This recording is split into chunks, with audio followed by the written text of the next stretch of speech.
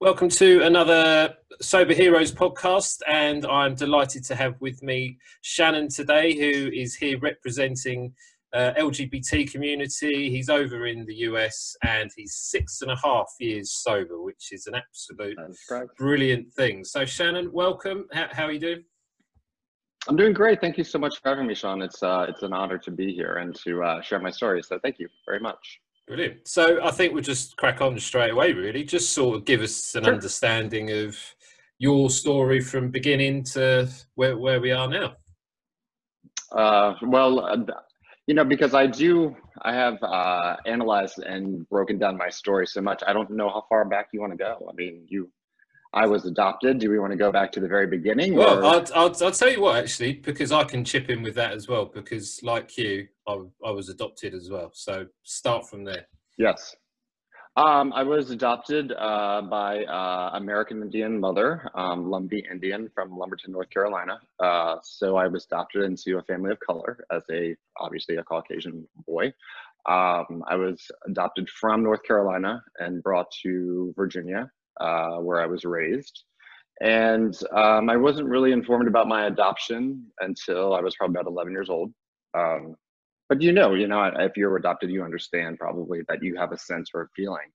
And I think that was the beginning stages of me feeling like there was something different. Later, as puberty went on, I went into like the gay world in the 90s, which was really, really hard. Because there wasn't social groups, there was no social media or anything like that. So the only people that I had to in the gay community to really bond with would be adults. And as a child and teenager growing up in the 90s and wanting to fit in, I found myself kind of going towards gay bars and clubs to find people that were like me. And then my mother and family finally did actually tell me that I was adopted, which of course, again, I knew. But it was never really, it was kind of like you were adopted and that's what it was. And there was really no more discussion about it. My family really wasn't one for therapy or deep conversation. So you just kind of dealt with it the best way you could. When I graduated from high school, at this point, I'd already been going to clubs and bars. I got a phone call because my adoption records were open when I was 18 and they were to the public. So that meant that my biological family could at this point contact me. It coincided with the time of me accepting my homosexuality and being at peace with myself and finding this joy. At least I thought it was joy. It was really more drugs and alcohol, really, that was fueling it. But I got a phone call from my oldest sister and out of the blue said, I'm your sister and we want to have a relationship with you. And I found out that she was one of 4 sisters that I had. Wow. And a brother. None of us had the same father. I slowly learned about addictions and abandonment and issues that they had to go through. Hearing this information, it was hard because you hear their stories about, oh, you're the lucky one because you got put up for adoption, where, we had to go live with grandma and we had to go put in foster care and then we were abused and all this sort of stuff. And, again, on the other side, I was happy to finally, get to connect with them and understand where I came from, because I didn't really feel connected to this family that I was adopted into. I didn't look like them. I knew that I was gay. They were very much not okay with the gay thing. I was raised Southern Baptist, so we did not talk gay. And if you were gay, you were sent away to be treated in the 90s. That's how they dealt with homosexuality back then. So I didn't want to tell anyone. So lots of secrets, of course, started to build up in my life at a young age. But my birth mother finally came into the picture after months of me talking to my oldest sister. Her first question was, why do you have all these, I would send pictures because, of course, keep in mind at the time, there was no internet. So you would write letters and send photos. And I was into fashion and hair and all these things that I was really kind of coming into myself and getting some sort of confidence, I think. And she said, why are you in all these pictures with girls and none of them are your girlfriends? And why aren't you playing football? And why are you in a fashion show? And I told her that I was gay. And I was proud of it at the time. And she says, don't ever contact me again.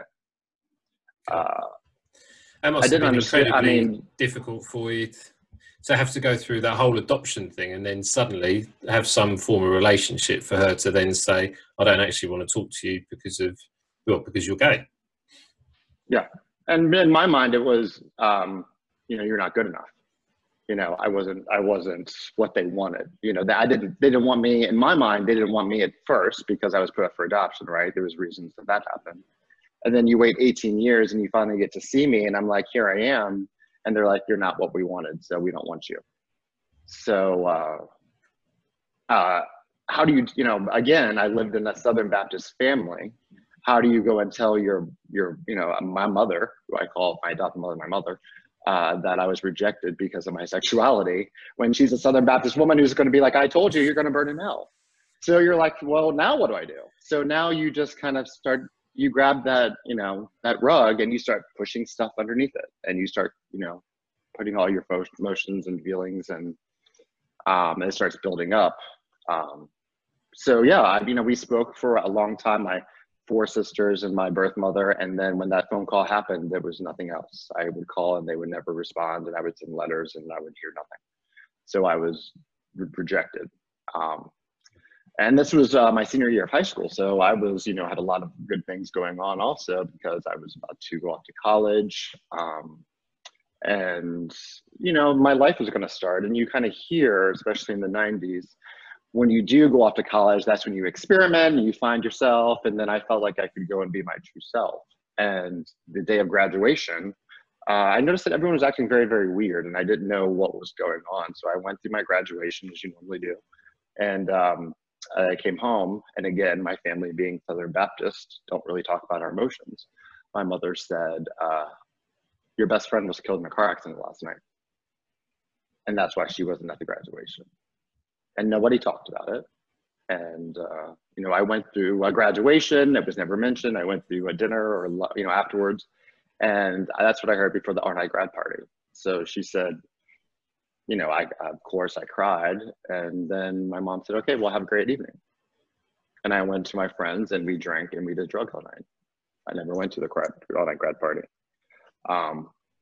So that's when I learned how to deal with my emotions. I learned how to be what people wanted me to be or what I thought they wanted me to be. And then I would then drink or do drugs to kind of deal with my emotions on the other end. So that was exactly your type of therapy. You didn't have therapy for anything growing up. It was just forget about it while you're drinking and drugging. And that sort of is a release to a certain extent. Yeah. And then to now add more fuel to the fire, I was going off to college. I was going to culinary school in downtown Baltimore. So now you're taking someone who has a drug problem, a serious alcohol problem, can't deal with his emotions, and he's 18, and now you're going to drop him off in the middle of the city. So now I was, and what I thought was paradise at the time, I now look back and it was hell because there was no one to stop me. There was gay bars down the street. I was 18. People didn't ask about IDs back then. And the gay world, I guess, would be equivalent to maybe young, attractive girls. You can kind of flirt a little bit and you can kind of get what you want. And I learned that very quickly, that if I wanted to get into a bar, or if I wanted to get what I wanted, which was my drugs or alcohol, I might have to do some things that I didn't really want to do. And which mean act like an adult. I was 17, 18 going into bars with adult men, and I was pretending to be something that I wasn't, but then there was consequences to that. And I got raped. So that's, again, what do you do with that? You take more drugs, you drink more alcohol, and you start having no self-value. But then you have to put on a smile because you still have to exist, right? You don't want anyone to know your secret. So it just became this double life that I created. There was the Shannon at night, and there was the Shannon during the day. And, it's sort of like you're spinning all these plates in the air, and you just keep adding more and more to them, because the older that you get, the more shit you have to deal with, right? Yeah. And it just kind of kept getting worse and worse after that. So did you do you find that in the gay community, as much as, so from my perspective, it is very much the male ego is there, and I can't ask for help if my things from when I was younger, I always felt that I just had to be there, and like you said, just put a smile on my face. Is that the same with you as you said then? So you're referring to in the gay community as far as like the not being able to be sober and the shame behind that? Is that? Yeah, or just sort of showing weakness, I guess. Like everyone's there to sort of show their best version of themselves. If you're not going to go there and say, look, all these things have happened to me, I need help. Rather than that, you just want to fit in and you put that smile on. Yeah, I mean, that's you know, and then of course, you know, as my years went on, as I got, you know, into my 20s and further into my 20s, I realized, you know, there was a joke that, you know, maybe at this point I've now graduated from from college rather. So we're moving on now. I'm back to Washington, D.C. and I've started to create a drug friends. Let's be honest. Everyone that I hung out with did drugs too and alcohol because, you know, you don't hang out with sober people. They make you feel guilty. So you never want to tell anyone that, you know, God forbid someone actually is doing something good with their lives and then they're better than you. So, you know, you always wanted to kind of keep on the same playing field. So, there was a joke whenever we would go to pre-parties before we go to clubs that someone would always have a table full of food. And I'm like, why are you even wasting your time? It might as well be, you know, fake food because we're all doing lines of cocaine in the bathroom and drinking. No one's eating anything. You know, you eat at 5 o'clock in the morning after you've been partying all night long, and then you wake up the next day and act like everything's fine. So, yeah, I got sucked into it. And then when I became a hairstylist, you know, all of a sudden, it was almost like a little celebrity. You know, everyone wanted me to do their hair because I was actually really good at it. Even in my most crazy, out of my mind moments, I was still able to focus and realize that hair and creativity really was my passion. But even in the hair world, you know, what do? Let's go out and have a drink. No one wants to go out and have a cup of coffee at 8 o'clock at night. You know, it was always around alcohol or let's go out and have a cigarette or, you know, hey, do you have a bag of Coke? I mean, that was my reality. And I kind of accepted it because I thought that was just the way it was. I didn't really know any different, I'll be honest with you. Do you find now that it's actually, now you're 6.5 years sober, you realize how much alcohol and drugs are ingrained into that, well, just society as a whole now? Yeah. I mean, tell me an event that doesn't involve alcohol. You celebrate with champagne, you celebrate weddings, you know, even funerals, sadly. There's always alcohol somewhere around. And I get it, you know, I have horrific social anxiety, which is so funny to think that I'm a hairstylist. And to be very honest with you, Sean, I probably talked myself out of this interview 7 times before I finally said yes to myself, but I'm learning still. You know, sobriety is not something that you get and you got, you know, and it's like an award that you put up on a shelf. It's something that you do every single day. And my addiction takes different forms. You know, it's like I can become addicted to anything. But when you and I were talking about superpowers, and how I call it my superpower, through the 6 years of me getting sober, I've learned how to take this addiction and use it to start a business. You know, I throw myself 100% into something. And you know, I don't give up, and that's how I was with alcohol and drugs. You know, if I wanted something, I would stop at nothing to get it. And you know, I've learned through therapy how to turn that around for something positive. I think that's a really important point to make as well. That ability, because I'm like you. Like when I went to rehab, I learned about cross addictions. So for me, my addictive streaks were always with food when I was younger. And then I was mindful when I came out of rehab that I'd stopped drinking and doing coke, but then the food was still there and sort of online dating, etc., sort of become a bit addictive. So I know that I am an addict. I'm 100% happy with that. But like you, I'm now putting my energy into positive things and I'm going 100% at it. And it's amazing the amount of work you can get done when you're actually passionate about something you do. You might be a bit addictive about it, but it doesn't feel like it's an effort, really, does it? No, I mean, it's just like with anything.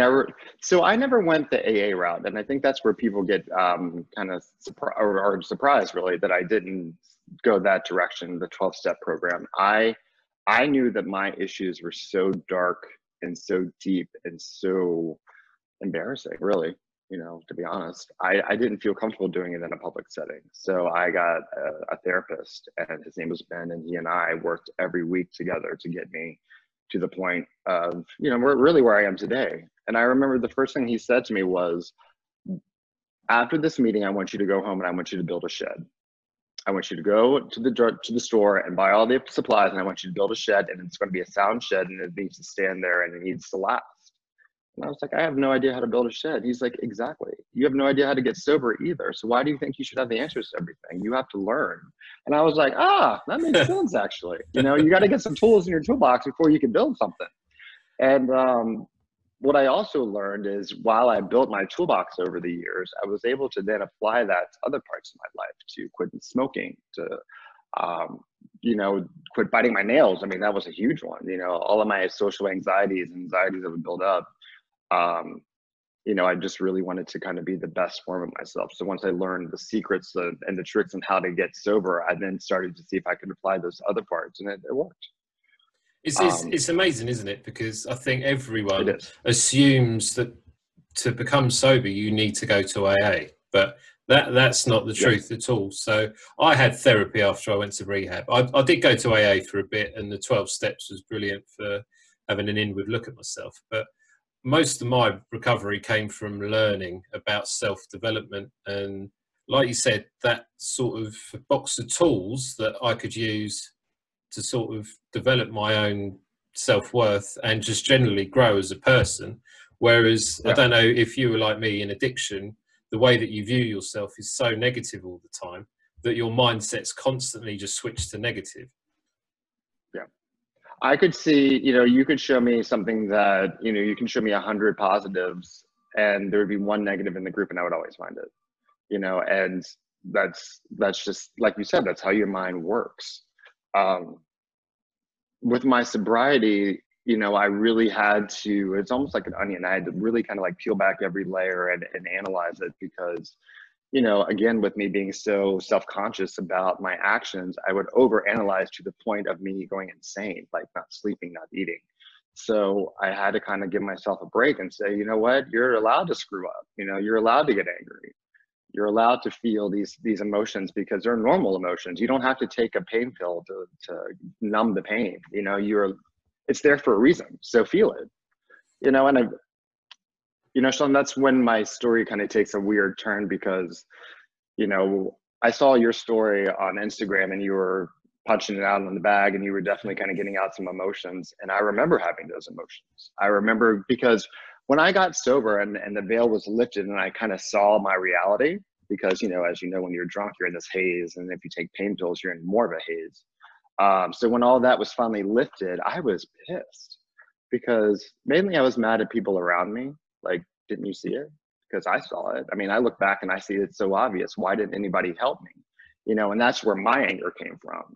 And it was hard, because as I was with Ben, my therapist, talking about all these very private things, and being around friends or family, I would be very angry to think, what, was I not worth it?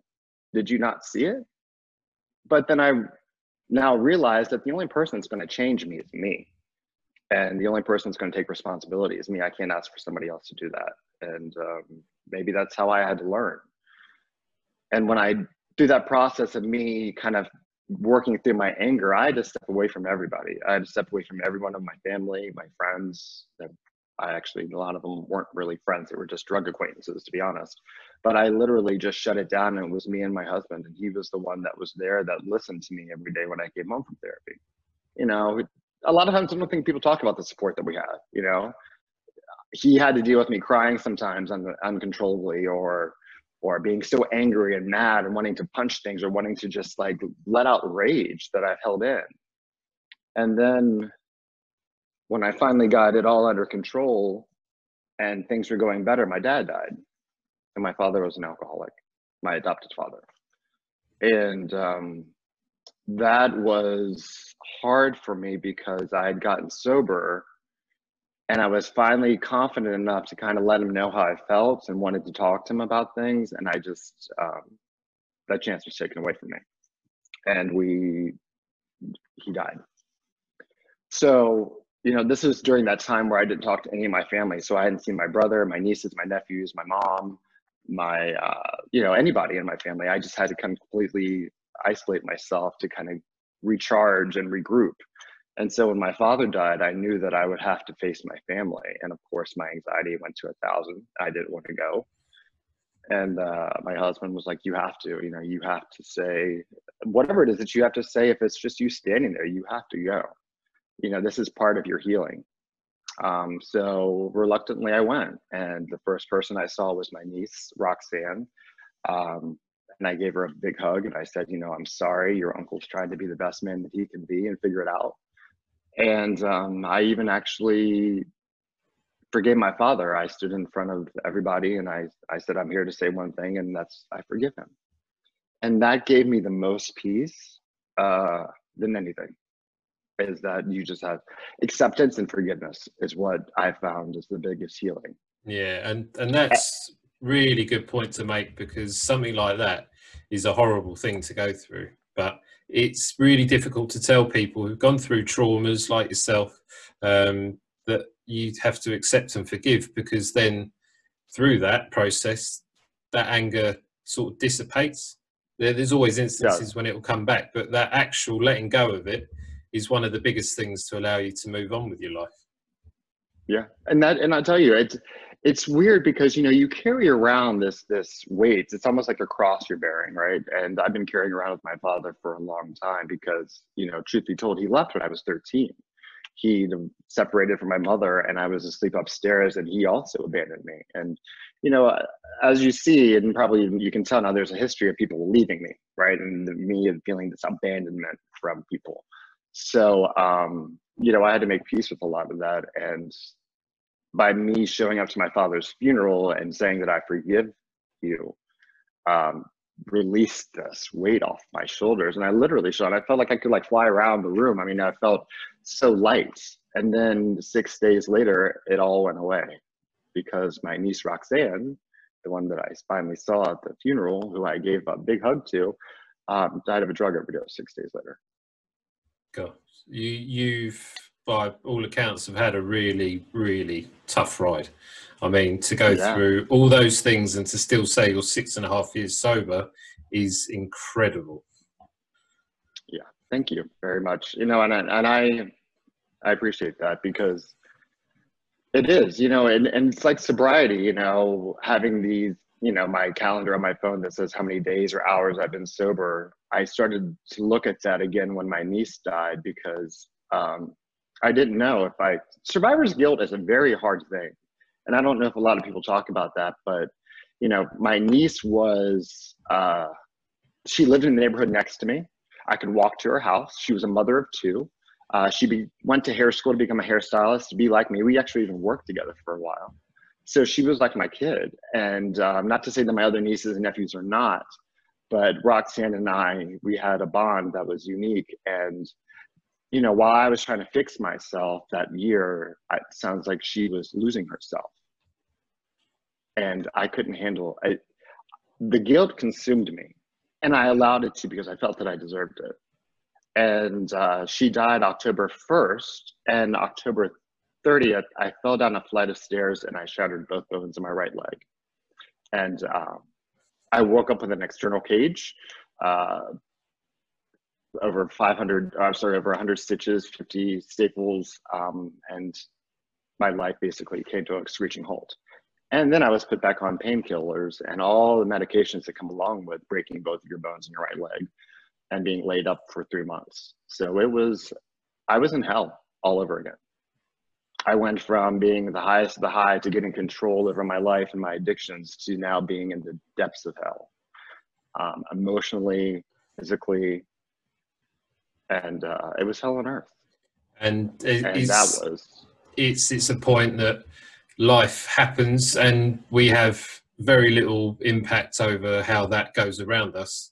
And in sobriety, even if you're sober for 6 years or so, that it won't have any impact. All the impact is you being able to manage things better. But like you said, when things like that happen, it's just shit, isn't it? Like you have to sit there sober and have to deal with that pain for however long it lasts. Yeah, and it got worse. And that was the thing, it got worse and worse, especially when you can't move. You know, when I fell down the flight of stairs, I knew the reason that I fell down the stairs is because in my brain, I kept thinking to myself, and this is what the minute that I would wake up in the morning, Sean, the minute, whether it was to go to the bathroom at 4 o'clock in the morning, I would think that couldn't have happened, right? That couldn't be real. And then I would be up obsessing about it and thinking about it and what could I have done and why didn't I know? And of all people, why didn't I see it? And why was I so selfish to take care of myself and not think about other people? That's what was going through my head at the time. And I realized, you know, now later, much later, that I was still getting myself right. And unfortunately, this is how life works. I don't have an explanation as to why my niece died and left 2 small children behind. But it is the reality that I had to accept. And now on top of that, I had to deal with the reality of I couldn't walk. And the medication and the pain pills and all the stuff that I've learned through therapy to hate and to despise, I now needed to just be. And the pain was intolerable. And I had 4 surgeries in 1 year. And I'd never even been to the hospital before for anything else than rather like a cold. Yeah. So now being in and out of surgeries and being in a wheelchair and, you know, not being able to walk to the bathroom on your own, you know, it was really bad. What was it like on the painkillers? Because it's a good point to make that. What was that transition taking the painkillers? Did you have any sort of wobbles? Obviously you had all the personal stuff going on, but did you feel like they might have impacted you at all? You know, it's interesting that I realize about pain pills. When you have pain, they work really well. When I was abusing them before, I was just getting high off of them, you know, that I had no pain except emotional. But when I was dealing with physical pain and having an external cage, I don't know if you're familiar with that, is because when I shattered both bones below my kneecap, there was nothing to put screws into. So they had to do an external cage. So that's why I was in a wheelchair for quite some time. And then it was, you know, the processes after that from walking. But, you know, my husband literally had a chart above my head and we would count the pills. And it was I was very aware of the process. You know, we would count it out and be like, there's 30 Vicodin, let's say. And he would always double check. And I had nothing to hide and I wanted him to check because at times I didn't trust myself. So I made it through, but of course there was moments when I wanted to escape. But then there was also moments when I felt like, how dare drugs take this away from me again? Like, again, alcohol and drugs in my mind had won. You know, they've taken another thing from me. And how much more was I going to let them take? Was I going to let them take my own life? Like, was I going to give up or was I going to fight? And that's when the superpower kicked in, that I was not going to let this take me down anymore. And, you know, that's the energy that got me to walking again. You know, when you have doctors tell you, get used to your new normal, that you're never going to walk again, or you're never going to be able to stand for 8 to 10 hours doing hair or get on and off of an airplane, I proved them wrong. I've flown back and forth from California the next year 3 times. I became an educator with a very wonderful color company called Kevin Murphy. So, you know, I really kind of used my anger and my drive to not let this beat me to some great things. And it wasn't easy. It's amazing, isn't it? What you can do when you put your mind to it. Yes. And that's incredible. So was your therapist with you during this difficult time? From the time that I chose sobriety, and at the very beginning, he and I were together for 2.5 years, and that was every week for 2.5 years that I would see him. And you know, we got to a point where I felt I was like the bird that was time for it to leave its nest. You know, I felt like Ben had given me all that I needed. You know, and it became very obvious because when we would come in and have meetings, we didn't really have those deep things to talk about anymore. It was kind of just like a refresher, and he was always there for me, and he was always a phone call away. And even, you know, when my niece died, I did contact him, but then soon after that, I broke my leg. So it was hard to kind of have therapy when you're dealing with all that sort of stuff. So yeah. At that point, yeah, I think it was just it was a lot of my anger. It was a lot of my just, you know, this internal fight that I had, that all my life I've let people take from me, or I've looked to drugs or alcohol to numb the pain or to escape. And I didn't want to escape anymore. I was tired of running from it. And either I was going to hit it head on and it was going to kill me, or I was going to die trying, because I couldn't do this anymore. I knew that if I allowed myself to go down the painkiller, because trust me, there were doctors that were like, what would you like today? And I would say, I would like to get out of your office before I ask for something that I'm going to regret. And, you know, when you look at my x-rays, or if you saw me in a wheelchair, you'd be like, oh my God, you poor thing. And, you know, I would go to physical therapy, and this was crazy, and it happened so many times. I would go to physical therapy, and because my leg was straight, you know, in an external cage, I couldn't bend it when I finally had to start walking again. So in order to bend it, your therapist had to physically bend it for you. So you were laying on your back, and they would take your knee and your foot, and they would push it into your chest. And I would literally hold on to the wall behind me, and tears would come running out of my eyes. And he would say, well, next time you come in, double up on your pain meds. And I said, Ben, I'm not, or I was telling Matt, I said, I'm not doing any pain medication. This is Advil and just me. And I literally, it was funny, the respect I got from my local other people that were going to physical therapy was like, how do you do that? And I just was like, I have nothing left to lose, you know? And that's, And I think everything to that's, gain from it, really. yeah. And that's the point that a lot of people get to in addiction. Obviously, you'd already started your sobriety journey, but when the pain of doing something outweighs the growth aspects of it, then that mindset is one of the most powerful things that happened to me as well. And it's amazing. You know, the other thing that I realized is that when my niece died, what it did to my family, it's hard to watch. You know, when you see people cry, you know, when they say, you know, when you hear people say, oh, I cried every day for a year, and you're like, yeah, you can't really, I cried every day for a year. And I actually got to the point where I had to make a joke out of it. And I said, if you see me walking a dog, you know, I would, obviously when I got further along with my therapy, if you see me outside walking a dog, don't stop, because I'd probably be crying. And I learned how to allow myself to release that pressure before I would have to go to, you know, work or be around people, because it was in me. Like, I just had to allow myself to feel those emotions. And the best way to do it was to schedule it, which sounds really kind of crazy, but that was recommended. And I felt like that was the best way to handle it. And it's because whatever works for the person as well. Yeah, definitely. And you really do have to ask yourself, you know, there's great programs and things, but what is going to work for me? You know, what is really going to be the best thing that's going to get me to my ultimate goal? And that was sobriety. And, you know, I made peace with my niece's passing, because I can't go back, you know, but you know, being in a tattoo shop, I had her name tattooed right there in my hand, Oh. Roxy. And the reason that I did that is because I wanted to remind myself that if I ever have a moment of weakness and I had a drink in my hand or a drug, I would see her name and it would remind me to be like, put that fucking thing down. I'm sorry for language. Put that down, because, you know, Yeah. it's, you know, that's not where you're supposed to be. And I needed that visual memory because at the time, I didn't know if I was strong enough at moments. So, but then life continued, and, you know, as you do, you try to make peace with it. You try to find happiness.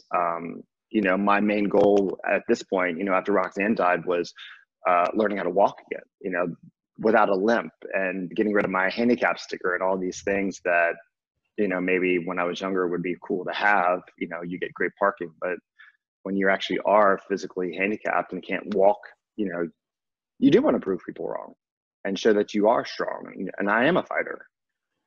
And then, you know, in 2019, I got a phone call at 2:30 in the morning from my mother. And my brother, he and I are 10 years apart, and he's her biological child. I was adopted, he's biological.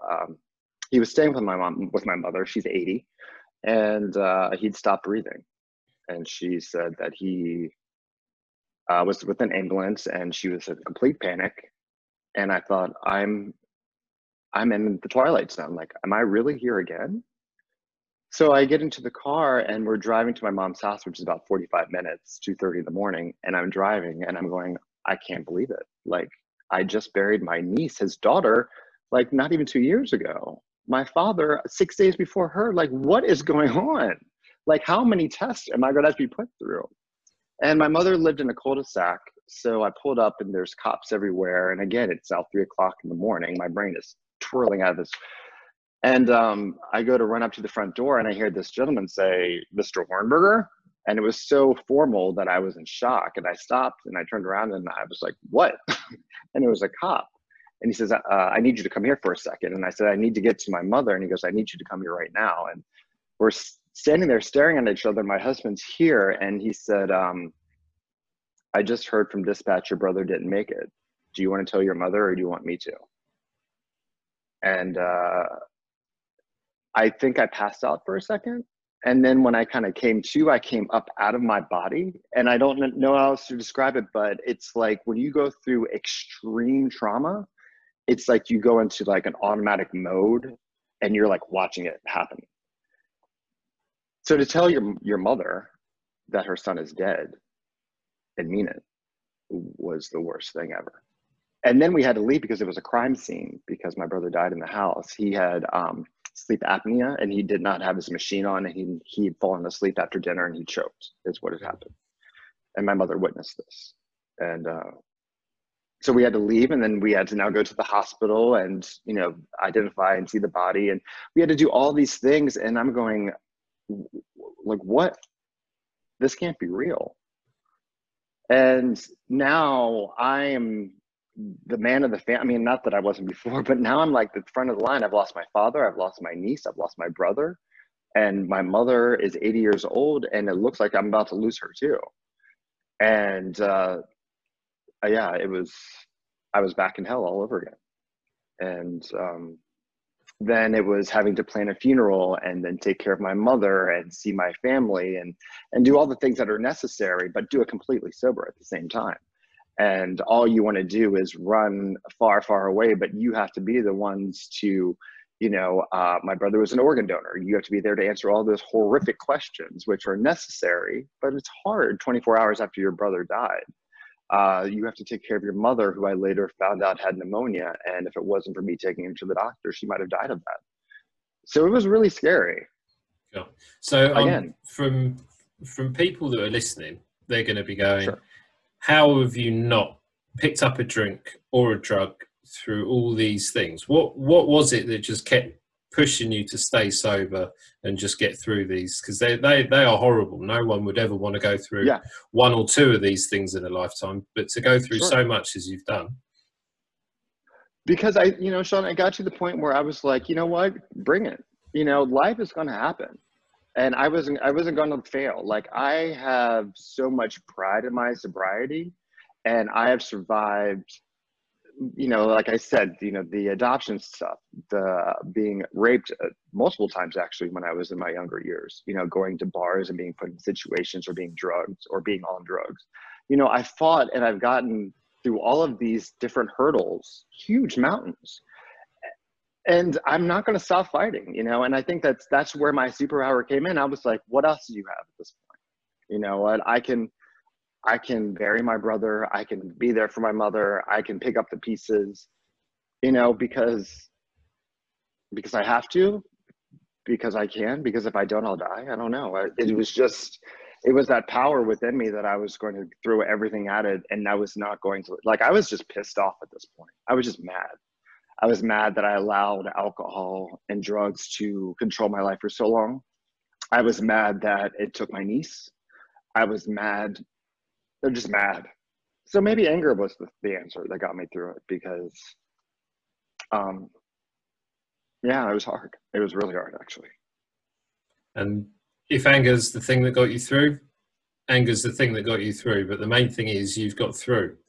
So what's life like now? Because was that when your brother died? What's happened since then? My brother died of March 6, 2019. And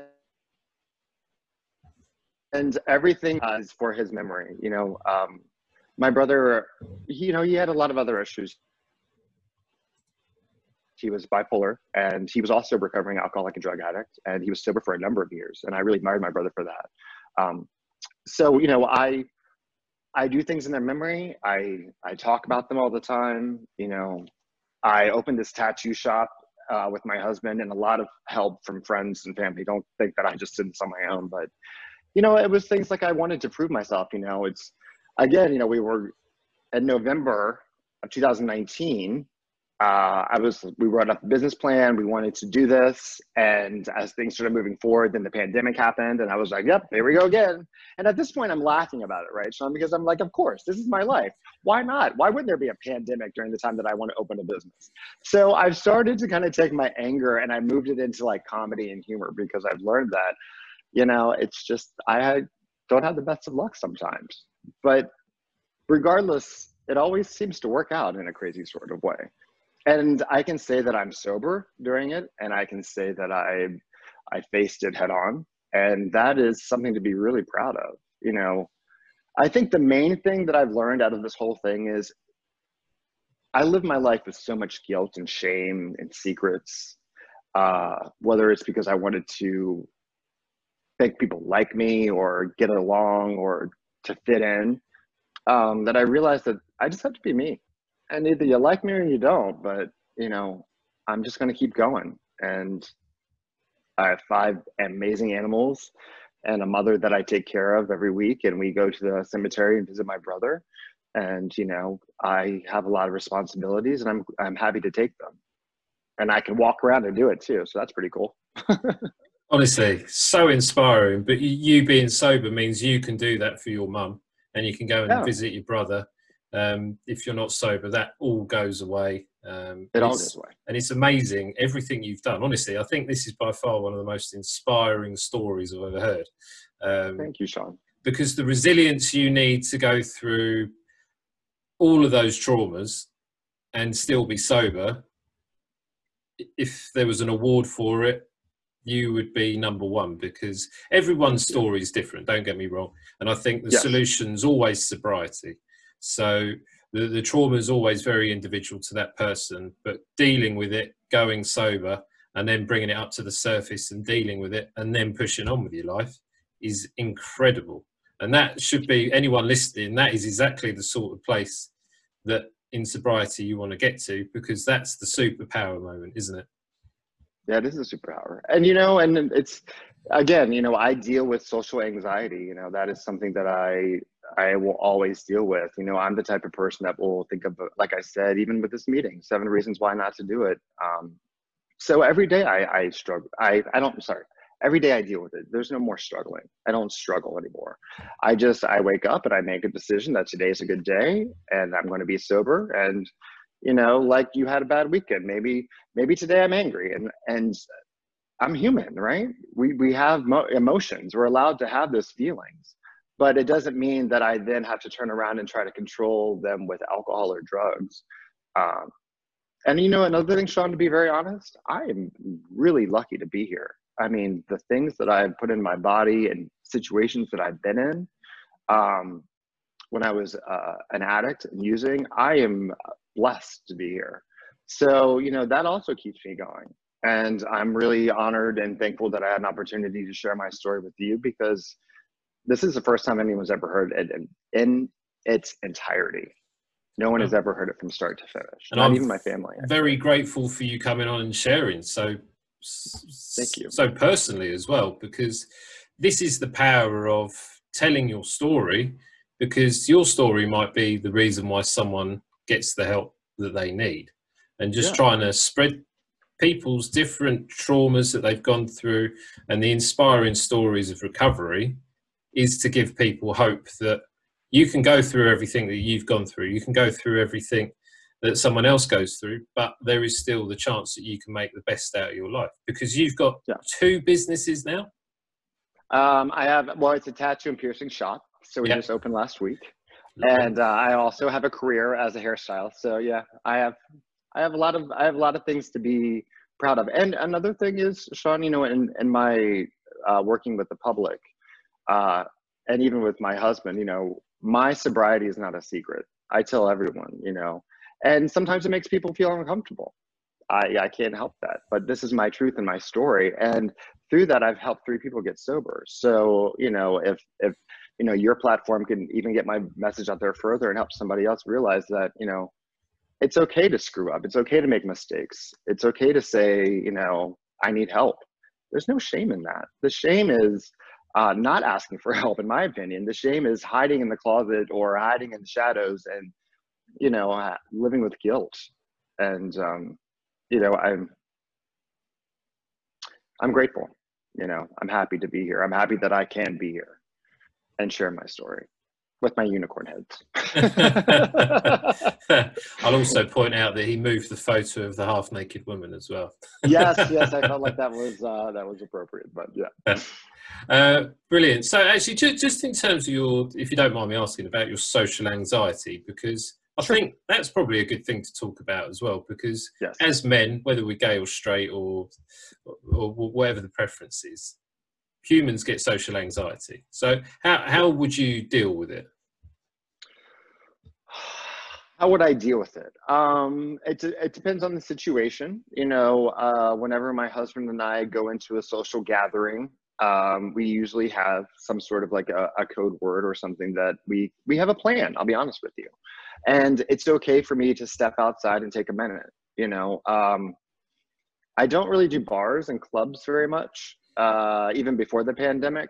You know, I always feel like when you're in a pub, I'm sure you probably know what I'm talking about. You know, I feel that everyone kind of like moves like a school of fish, right? Oh, and when you're the sober person, I'm the same with you. I hate that. I get social anxiety as well. Yes, and it's like if someone bumps into you or someone's like talking and maybe they just like my outfit or my tattoos because I have 1,000 of them, but you know, I would get self-conscious. So I think that I've just learned, you know, some places I don't really need to be. Some places just aren't for me anymore. You know, I limit my friends and people that I, you know, hang out with. You know, I have my animals that bring me a lot of joy. I work out every day. You know, that helps with anxiety. I wake up very stressed and it's like I feel like a ball of nerves, and once I start like working out, you know, I have to do therapy for my legs still because even though I can walk, I still have swelling and stiffness and issues. So you know, getting that kind of out really kind of helps me start my day. I think fitness is a huge thing. Like for me, when I came out of rehab and having to readjust and all for emotional regulation more than anything, because that was my way of dealing with sort of stress, anger, and it's just a good routine to get into when you get sober.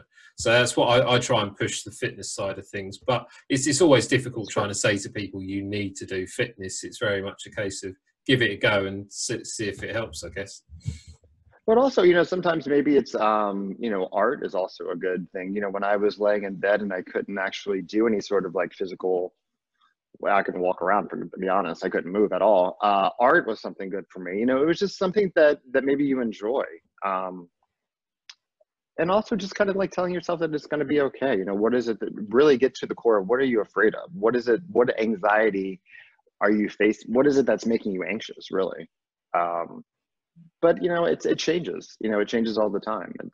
It's something that I know that I have to deal with forever. You know, and I work with the public, so standing in front of a client doing hair, it gives me anxiety, which is kind of crazy to say because I've been doing it for so long. But you learn, you know, just like with anything else in life, that's difficult. You kind of learn ways to kind of deal with it, healthy ways, that is. And it's good as well because you sound like you've got control on where your energy will be positive. So you manage that, and I'm similar in the fact that I won't go to places with people that I think are going to make me feel uneasy. Social anxiety, I guess. Yes, and that's this whole like man up, you know, mentality that I grew up with, or you know, just because you're male, you have to be macho or you have to be this. You know, I was never a masculine guy, or definitely not a kid. I mean, I've always been a little bit more on the feminine side. And the reason really that I even started getting some tattoos is because I wanted to look tougher than what I was. But there's nothing wrong with the way that I am, you know, and I love that this anti-bullying society that we live in now and accepting people for who they are, I think that's makes it a lot easier for youth now growing up, you know, that are different, or maybe they haven't figured it out yet. Maybe they're in the process. Or this idea that if you're a male that you have to like football and sports and be this rugged guy, you know, you can be an artist, you can be whoever you want to be, a Dan. I mean, you know what I mean? It's like, I felt like it was very boxed in of like growing up with me, you know. It's like, if you're a guy, you got to do guy things. If you're a female, you do female things, and they don't cross. So I think now it's nice that it's a little lighter, it's different. Yeah. Well, Shannon, it has been absolutely inspiring having you on, and I'm so grateful for you agreeing to come on and share for the first time so openly as well. Yes, thank you for having me, Sean. It's been really nice. You know, I feel like this moment, I've been waiting for this moment for a while, and it just felt right. So I'm thankful that it happened, and I'm happy to do it. And then again, if I can do it again or helping out in any way, you know, I will definitely be here, because I don't want anyone to feel what I felt, you know. And if I can help one person feel that a little less, or to realize that they're not alone, whatever the message is, I'm just happy to do it. Brilliant. Thank you very much. And just before we go, did you want to share your Instagram handle in case anyone wants to follow you? Sure. We can do Shannon Scissors, ShannonScizzors,